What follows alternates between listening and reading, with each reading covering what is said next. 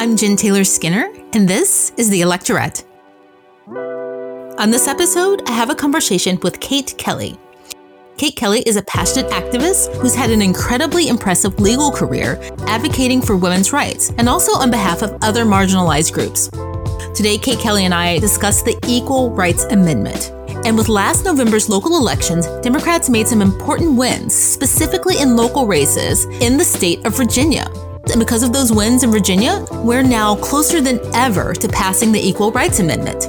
Kate Kelly and I discussed the incredible history of the ERA and the passionate women behind it. It's so fascinating. So here is my conversation with Kate Kelly. Kate Kelly, welcome to the podcast. Hi, thanks for having me. So I want to start off by saying that I am in awe of the work that you've done on behalf of women so far. The work that you've done with the United Nations and your work on behalf of refugees and women and asylum seekers from South America. So I just want to thank you. I don't know if you get thanked often, but thank you. Thanks. That's very nice. Thank you. Yeah. And so you're continuing that work with equalitynow.org, right? What does Equality Now do? So Equality Now is an organization that works for the rights of women and girls all around the world. So it's an international organization, and I work on our U.S. focused project. So I work on human rights in the United States. I want to talk about, we're here to talk about the Equal Rights Amendment. So, it's happening, right? It's happening. It's happening, and it's been a century in the making. Yes. It's been a century. And so I'll refer to it as the ERA, the Equal Rights Amendment from now on, but it's happening. It's been a century. But for listeners who aren't familiar with it and with its history, it was originally written by Alice Paul and Crystal Eastman. And coincidentally, I have an episode coming up about Crystal Eastman. There's a good biography that just came out about her. But for listeners who aren't familiar with the ERA, can you tell us a little bit about its history and why it's taken a century to get this far and why it hasn't been ratified? Yeah, so the Equal Rights Amendment is kind of a century in the making. It was first introduced in 1923. So you have the 19th Amendment, which passed in 1920, and they got that into the Constitution, and that granted women the right to vote. Of course, that didn't effectively mean that all women could vote. Women of color faced barriers until very recently and ongoing to this day. But after the 19th Amendment, the women's movement moved on to many other different causes, and now they could vote and they could get into elected office. And so one of the things that Alice Paul took forward was the Equal Rights Amendment. She thought the 19th Amendment would be step one, we would get the vote, and then we would move on to another amendment to guarantee women's equality in the Constitution, and that was and is the Equal Rights Amendment. Yeah, so you said 1923, and lots of things have happened between 1923 and now. So we can go through a bit of that, but I just want to go back, and because you mentioned the 19th Amendment, and then you also have the 14th Amendment and a lot of other amendments that, give women some rights, right? But what specifically does the ERA guarantee? And just practically, if, once it's ratified, what does that mean for our day-to-day lives? Yeah, so the Equal Rights Amendment, the reason that they conceived this, yes, the 14th Amendment existed, but the 14th Amendment was passed before the 19th Amendment. The 14th Amendment didn't even give women the right to vote. So the 14th Amendment was insufficient to give us what we actually needed. In the 14th Amendment is the Equal Protection Clause, and all the cases that Ruth Bader Ginsburg has litigated before she got on the Supreme Court. There were a lot of cases that developed a jurisprudence on discrimination on the basis of sex. So she went through and she argued vociferously that the 14th Amendment Equal Protection Clause should protect women.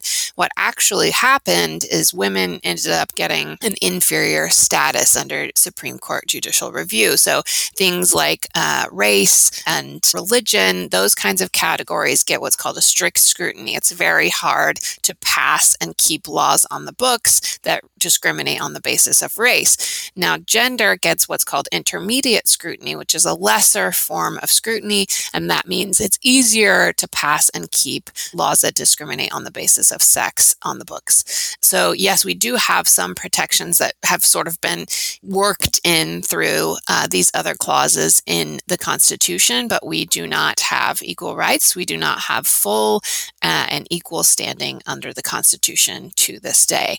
How does that what does that look like and how would that help us? Well, one is the judicial scrutiny, which I already talked about. So that can help women in the courts when we take cases of gender-based discrimination to the court. And then the second clause of the Equal Rights Amendment says that Congress has the power to enforce it. So this gives an entirely new platform under which all these amazing, incredible women who are, coming into Congress, like AOC and the Squad and all of these new women with incredible new ideas, it gives them the power to pass laws to protect women. Right now, there are only certain powers that the federal government has and only certain laws that Congress can pass. The rest of the powers are left to the states in our system. And so this Equal Rights Amendment will give them a platform from which to pass an entirely new slate of laws that protect women. So it'll protect us in the courts, it'll protect us in Congress, and it will be a permanent protection. So things that we have now, Title VII, Title IX, all these different, Equal Pay Act, other laws, those are dependent on the whims of Congress, and a future Congress can always take those away. We see that now, Title IX is under attack. A lot of these things we thought were there to protect us are now being chipped away. An Equal Rights Amendment is a permanent protection in the U.S. Constitution that cannot and will not be subject to the whims of whoever it is in power at the time. That sounds like a really good thing. Yeah, I'm here for it. Yeah, I know. But I just want to talk about it because, the language of the ERA is really interesting because and you can correct me if I'm wrong from a legal perspective, because it's pretty broad. Like it talks about gender. We're focusing on the aspect of protecting women, but I think the language is just broadly gender, right? And I'm interpreting that as being a good thing for the progression of how we view and treat gender in our culture. Yeah, actually, the original language of the Equal Rights Amendment that was introduced in 1923 said women and men. That language was taken out in the 1940s, and the current language that was passed in Congress in 1972 that's currently up for debate and still live and well, that language says equality of rights shall not be abridged or denied by the United States or by any state on account of sex. So the word women, like you said, the word women or woman is not in the Equal Rights Amendment. So I argue that the Equal Rights Amendment can and will cover all marginalized genders. So that can include transgender people, that can include even people who are discriminated against on the basis of sexual orientation. So because the language is so broad, there are lots of ways that it can be interpreted. And I think it is fitting, it is broad enough that it can fit sort of this modern conception that we have and all the people who are being targeted because of their sex. I'm really surprised that you said that language changed in 1940, because I would have assumed that it was, more recent than that. Nope. Yeah. So they took it out. They sort of tried to model it after the 19th Amendment, which again says on the basis of sex. And so they were modeling it after the 19th Amendment. They had success. The 19th Amendment was part of the Constitution. So they streamlined the language. They changed it. I believe it was 1943. They changed it. And then it had been introduced in Congress every year since 1923, but it didn't actually pass until 1972. So it actually got through both houses of Congress in 1972. And then because Article 5 of the U.S. Constitution says that all amendments have to be ratified by the states. Again, it's this system that we have of the federal government participating with the state governments. And so 3/4 of U.S. states have to ratify any amendment in order for it to actually get into the Constitution. And so what happened with the Equal Rights Amendment is right away, many states ratified it. It was on the platform of both political parties until 1972. It was wildly popular, and so it picked up a lot of steam. It was immediately ratified by many states, and it got up to 35 states. Unfortunately, the number that's needed is 38, not 35. And so the deadline, which was imposed by Congress, they put a deadline, a 7-year deadline. So the 1979 was set for the deadline. That deadline was extended by Congress once to 1982. And the Equal Rights Amendment still fell 3 states short in 1982. Yeah, I'm looking at the timeline now. And like you said, 3/4 of the states have to ratify it. So that's 38 total. And up until so there was this kind of a snowball effect until, the late 1970s. And then in Indiana in 1977, it just kind of stopped. Yep. Right. And I'm just curious as to, what the cultural climate was that I'm just thinking out loud, like what was the cultural climate? Yeah, I don't know. It's kind of a wild moment in time because the women's rights movement was in full bloom in the early 70s. You had marches for the Equal Rights Amendment. In order to extend the deadline, there were marches. Hundreds of thousands of people marched on Washington. It was a huge nationwide issue, and there was wide support for changing the amendment.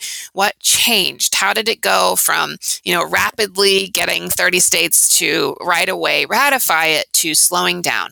Well, two things happened. One, the culture wars really picked up, and a woman named Phyllis Schlafly, who is one of the most powerful figures in American political life, if not in those decades, certainly even perhaps in the century, she started a movement called Stop ERA. So she started organizing women to advocate against the ERA. And the reason that was successful is they used a lot of scare tactics. So they would say things like housewives are going to be forced onto the front lines of the military, dragged out of their homes.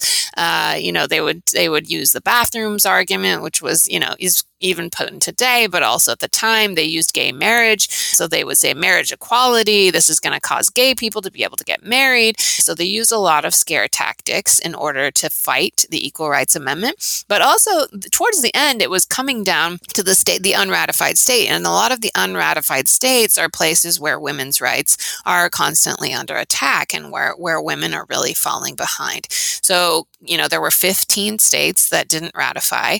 In 2017, this incredible woman, her name is Pat Spearman, and she is a senator. She's a Black preacher, a Black queer preacher in Nevada.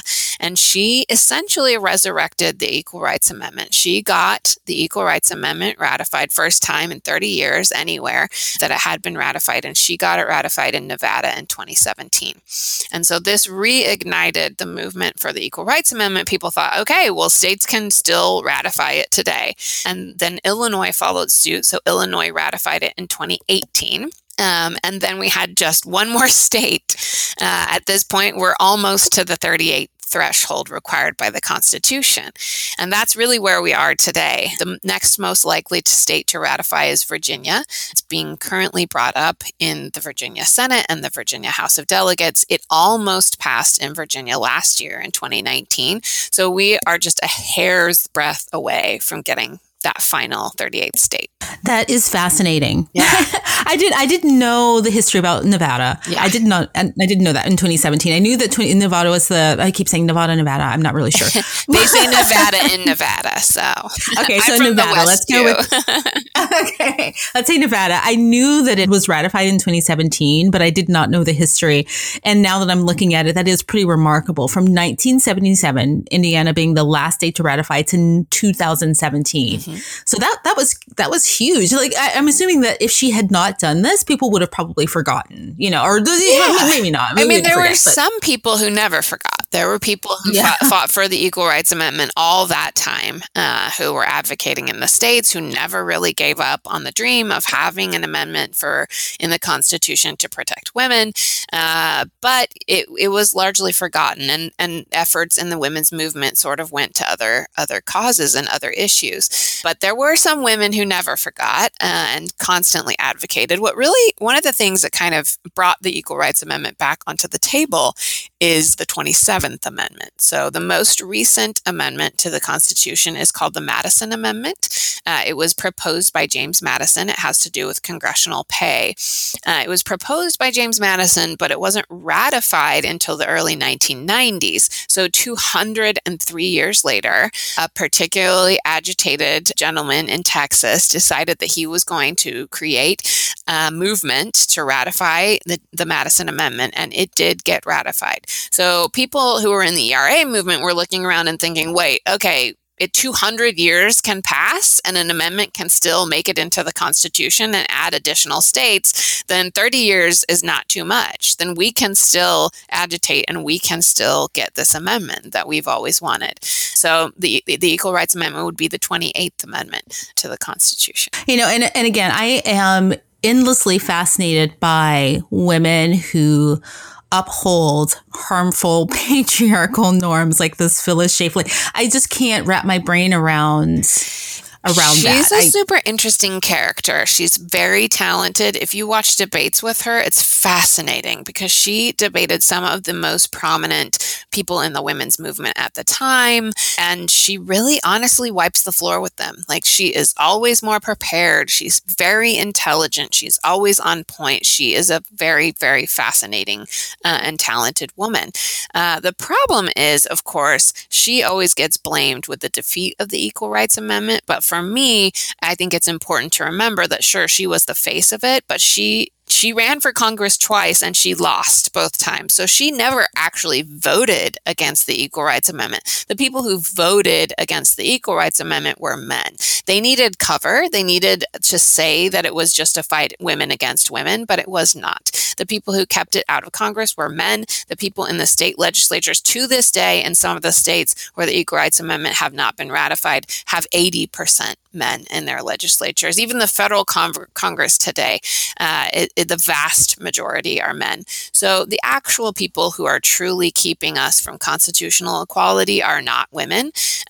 She really put a face to it, and she organized and she helped defeat the Equal Rights Amendment. But at the end of the day, the decision makers, the people who had power, the elected officials, were men. I'm so glad you said that. That's a really excellent point, because representation matters. And, it seems like that repeats itself throughout history, that, women often, I see that a lot happening with Nancy Pelosi and a lot of other examples we can think of where, the blame is wrapped around women. When, of course, we love to scapegoat women. That's our favorite thing. Yeah. Exactly. It's our pastime. The things she did are very, very sad. The way that she changed the conversation. At first, it seemed like it was women against men in power, but she inserted herself into the conversation in a way that made it seem like it was just a difference of opinion among women, and that is not true. Also, she is not the one who would benefit from keeping the Equal Rights Amendment out of the Constitution. That is men who directly benefit from not having us on equal stature. So I always hesitate to blame things like this on women. She's a fascinating figure and an important person in the movement, but it is not her fault. She never won election, so she never actually got to vote against the Equal Rights Amendment. Right. Not to mention that men can't, alone pick up this fight, right? I mean, it is the right thing to do, regardless of what your gender is. Of course. And parity helps everyone. And there are many men who have been on the right side of history, who have always fought for the Equal Rights Amendment. In Virginia now, last year it came up in the Virginia Senate, and the Senate sponsor was a Republican man. So a lot of men are doing the right thing. A lot of men are on our side. And that is really what it's going to take, because to this day, men are the vast majority of not only the state legislature, but also of Congress. You may have mentioned earlier, or maybe I'm just remembering this from reading about it, but there's a really important year and date in the history of the ERA, and that's 1982, because I think that's a really important specific date. Do you know why? Yeah, so 1982 is when the final deadline expired. So there are many arguments about whether or not the deadline on the Equal Rights Amendment is valid. Article 5 of the U.S. Constitution says nothing about deadlines. So there's no constitutional deadline on amendments, but it kind of leaves it up to Congress to determine the process. So when Congress finally passes the ERA in 1972, they put a 7-year deadline on it. Deadlines actually didn't exist with constitutional amendments until Prohibition. And essentially the deadline was invented to kind of be this poison pill. Prohibition was wildly popular. And so they wanted to pass it because they really couldn't get away with not passing it, but they didn't really actually want it to get into the Constitution. And so they put a deadline on it. They put the 7-year deadline on the Prohibition Amendment. It did not work. It was ratified within 1 year. It was wildly popular. Their attempt to limit the Prohibition Amendment totally failed. But since that time, there have been these 7-year deadlines put on constitutional amendments, with the exception of the 19th Amendment. So the Women's Suffrage Amendment it never had a deadline attached to it. They successfully lobbied to keep a deadline out.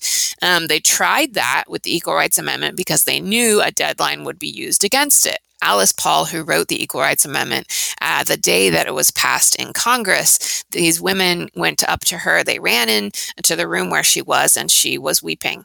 And they asked her, "Are you crying? Why are you crying? Are you just so joyful? Are you so excited?" And she said, "No, I know that the deadline will kill the amendment."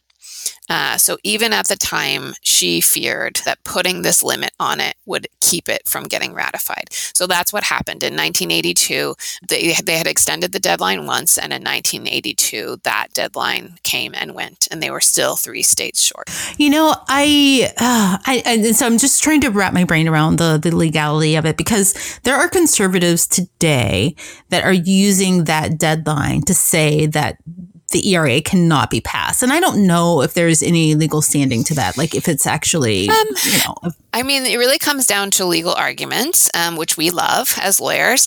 I think we have a pretty strong case that Article 5 of the U.S. Constitution says nothing about deadlines. It is not constitutional, and that Congress put the deadline in, so a current Congress can take the deadline out. There are 2 bills in Congress right now. One, Representative Jackie Speer from California, she has a bill to remove the deadline in the House. That's House Joint Resolution 79. And then there is a companion bill in the Senate sponsored by Senators Cardin and Murkowski. So it's a bipartisan bill to try to eliminate the deadline. And so the idea is that Congress put it in, Congress can take it out. And I think that's a pretty good argument. It's silent. It would be an extraordinary measure for the Supreme Court to intervene and to say that a process, which is very clearly a political process in the Constitution or a political question, is something for them to decide. That would be an unprecedented overreach by the court.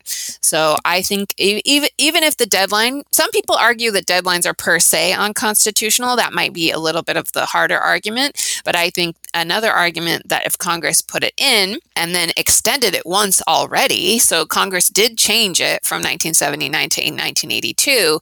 If Congress changed it once already and that was valid, Congress can change it again and eliminate the deadline. Yeah, I don't know. That just gives me pause. Right? It's been a century.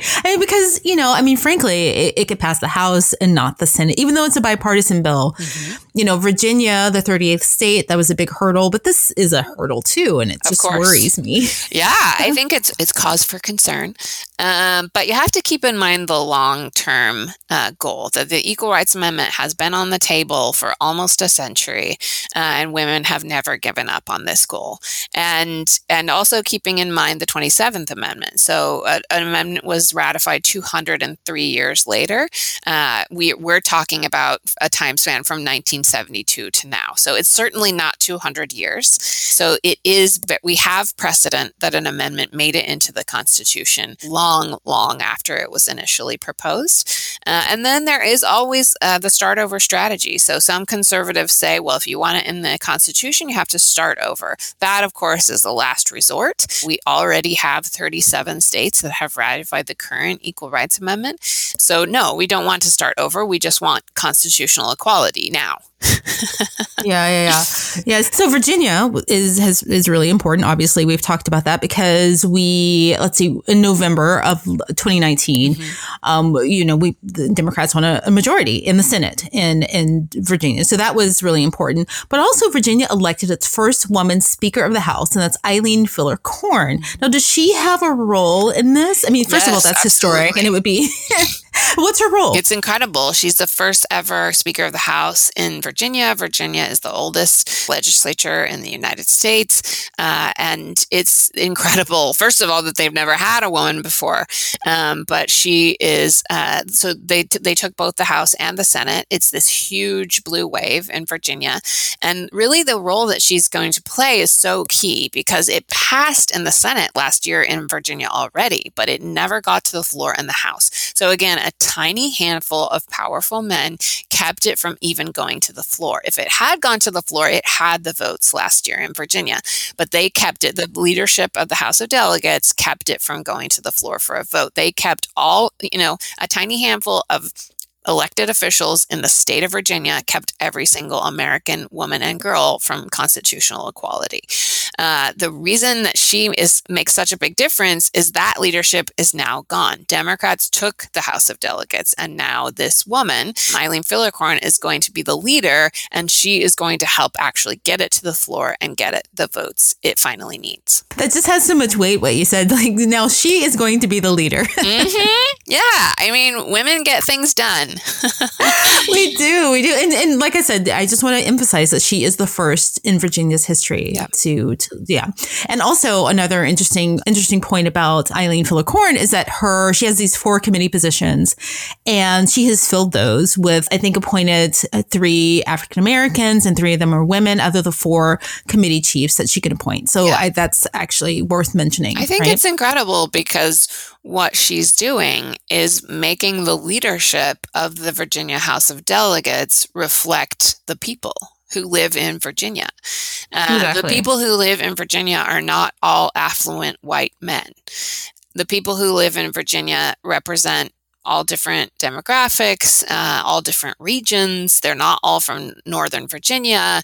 And so she's really diversifying the leadership of the House of Delegates. And that's huge. You know, that's what happens when women get into positions of power. Right. Now, if the rest of the country could follow suit, that would be great, right?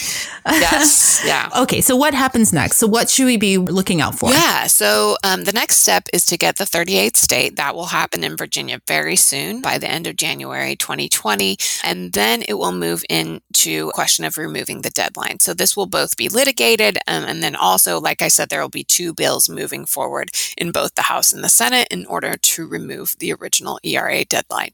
There's another question of rescissions. That's another issue that will have to be dealt with in the courts. So 5 states attempted to rescind their ratifications in the 1970s when sort of the culture wars got picked up, and Phyllis Schlafly was, doing her whole campaign, and those states attempted to rescind the original ratification. So that will have to be decided whether or not states can or cannot rescind. I think we have a pretty good argument that states cannot rescind. Once they've ratified, that's it. They ratified. So essentially what happens is the next state ratifies. We have the 38 required by the Constitution, and then the question of deadlines and rescissions will have to be litigated. But essentially, women are not going to give up on getting constitutional equality. Whatever it takes, however long it takes, whatever we have to do, we will get into the Constitution. Like Susan B. Anthony, who was a suffragist, said that failure is impossible. I think that failure is impossible. And as long as we keep our eyes on the prize and we understand that what we need is a permanent anchor in the Constitution that will protect women and all marginalized genders, we will eventually get there. Eyes on the prize. There you go. Wow. Well, thank you so much, Kate Kelly. Thank you so much for your work again. Absolutely. And I'm going to be watching this with you. And I don't know.